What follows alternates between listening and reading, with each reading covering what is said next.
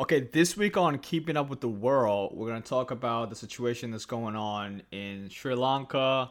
We're going to talk a little bit about Pakistan, and actually, that might be it. We might just talk about that.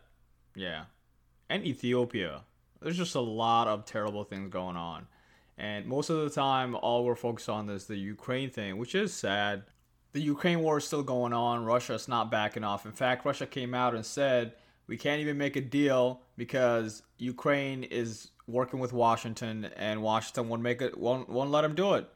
They just won't let them do it. So the war is still going. America's saying do not give in to Russia's demand because, as you know, the American government is not like Russia. But anyway, and the one piece that's very important in this conflict is French. Okay, these guys are basically involved in every conflict that's ever happened, it seems, and they've been around forever. They still own like territories outside of France, and no one says anything about them. Everybody loves the France. It's the most visited place in the planet. The French is just gonna be here for a very long time. Their economy has been growing. You know what I'm saying? So Macron's getting a re-election, and just to simplify where he stands in the political spectrum from like the left to right, he's pretty center. You know, he is not about religion that much, and he doesn't care if you are about religion that much.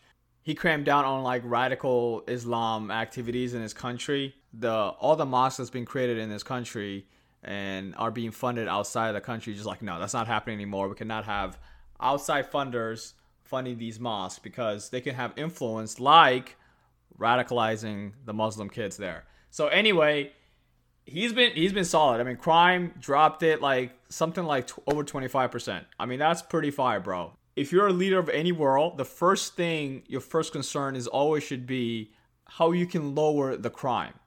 Okay? That's very important. That being said, I think the guy is shooting to win it. I don't see anybody going against him. I understand that, like, you know, there's people in the left that are saying that he's not left enough. And there's people in the right that are saying he's not right enough. But really, the French people, let me just say this. Stick to this guy. I mean, I don't really know much of his policies. But if you're just looking at the data, he's doing fine. Just because he's not one side to the other, that's a good thing. I wish we were back to that. Anyway, so he's very important simply because, you know, he's the middleman in this peace deal that should happen hopefully soon, man. This is going too long. There's just too much information from both sides, and each side saying propaganda. So it's very hard to trust it, but I'm sure more information will come throughout the years, and we'll know more. We'll know more, that's for sure. Now, moving into Pakistan, I don't know if you guys heard, Pakistan government just did the no confidence vote, and Imran Khan is out of here.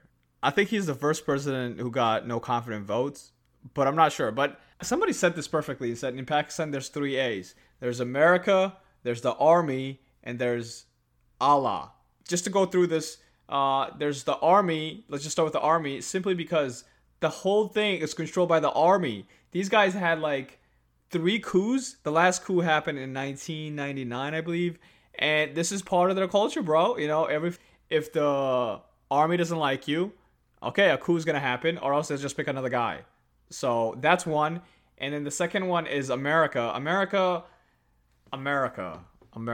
Okay, think about this. The American government works like this. If they have some kind of interest they're trying to get from you, they'll do anything they can to get it from you. It doesn't matter if it's against their principle or their morals.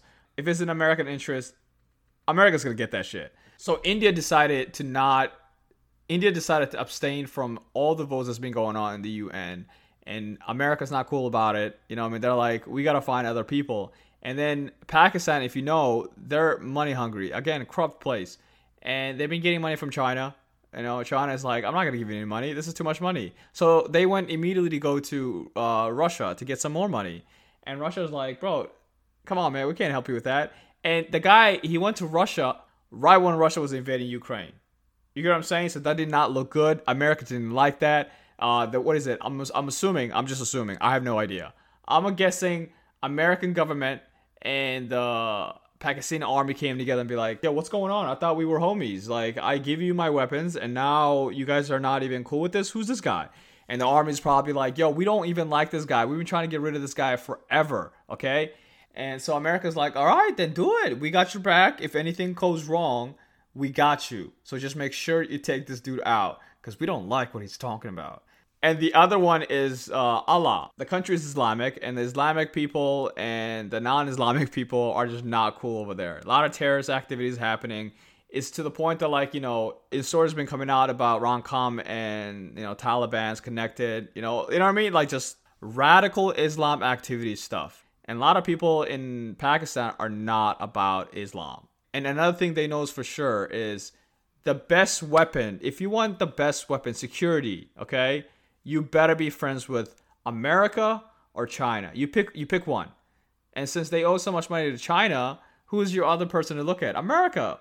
America just gives you money without even having to get you to pay us back. The thing is just this. You will do what we say or else we'll freeze it. But there's no interest or anything like that. With the China case, there's interest. All right. They're like, yeah, you can do whatever you want. We don't care about your moral values. You can you can suffocate your citizen, everything you want. We will not give you free money. So that is the game that's been played. And in Pakistan defense, this guy's garbage. Like, he's walking hypocrite. Okay? This guy was a famous cricket player. He was a famous playboy, whatever. He was smashing chicks from America to Europe to Asia. This was everywhere. He has kids in San Francisco that he didn't even know about or whatever. He was hiding from the world. And then he married like a very devout Muslim chick. And then he's like, I'm changing my life. Allah, I see the light. And he just started saying crazy stuff. And people were sick of it. And then on the last day of like his no confident vote, he starts spewing out, you know, the conspiracy theory. It's not conspiracy theory. It's pretty true. That saying that like America and the army came together and they're trying to oust me. But I mean, I think that's pretty accurate. And either way, I don't know how that's a conspiracy. Everybody would do that. Anybody would do that. Anybody. If it's not America, remember this. This is one solid thing to remember. Around the world, and in the next 10, 20 years, in the next 50 years, if it's not America, it's China. You pick your poison. They're both poison. But one poison is better than the other one. Sorry to say this, okay? Because it just takes... They're the biggest economy. For your society to, I guess, to step up to the plate, whatever, you have to get into one of these economy.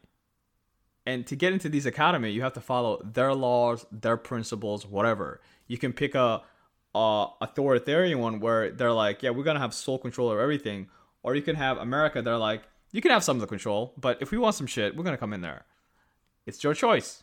That's all I can say about that one. And the second country we're going to go to can tell you a lot about that. Sri Lanka. Sri Lanka simply is controlled by a family, okay? A family. A whole country controlled by a family. Okay, and they got a bunch of money from who? Guess who? China. And now what China wants?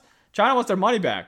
And Sri Lanka has no money. They have no money. Like, the country has no money. The reserve is less than $1 billion. Okay?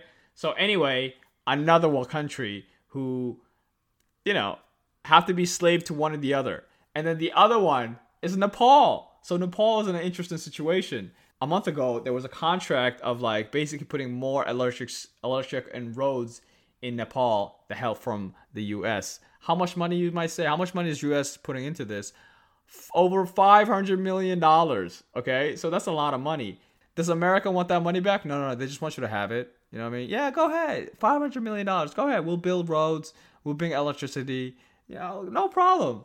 And the other side is China. So the past few years, China and Nepal has been getting close and close, and rightfully so. I mean, Nepal is right there, and Nepal really wants to go into China's economy, and they're right there, and they know all the benefits they can get. And China's just been pouring money into Nepal to the point that China's pretty much in control of Nepal's policy. Okay, so now in the communist side of Nepal's government, they're like, we can't sign this contract with America. We can't have any American money in here. And America's like, if you don't let us come in there, if you don't agree to these terms just because China is giving you money, bruh. That's it, bruh. You know, there was few protests and all that stuff, whatever. Eventually, it was signed. And America is definitely coming in there, okay? The influence of America will never go away. All right? The last question we're going to talk about Ethiopia and the war that's going on there. So when the recent president came to office, he managed to stop the war that was going on between Ethiopia and Eritrea. And for that he got like a peace prize or something like that. And they were fine, but there was a portion in Ethiopia, Tigray, who didn't agree with this peace treaty. They're like, nah, man, we're not done. We're not done. We're still going ham at this thing. So the militant arose there, and they're basically having a fight with with the Ethiopian government. And just like everywhere else, all the deaths is going to be shown. So the world sees it, and they're like, Ethiopia, why are you not doing anything about this? America doesn't want any bad publicity. And for that reason, they're like telling, the Ethiopian government, like, get a handle of this, or else we're not going to trade with you. And America is Ethiopia's biggest trade. Ethiopia really needs America.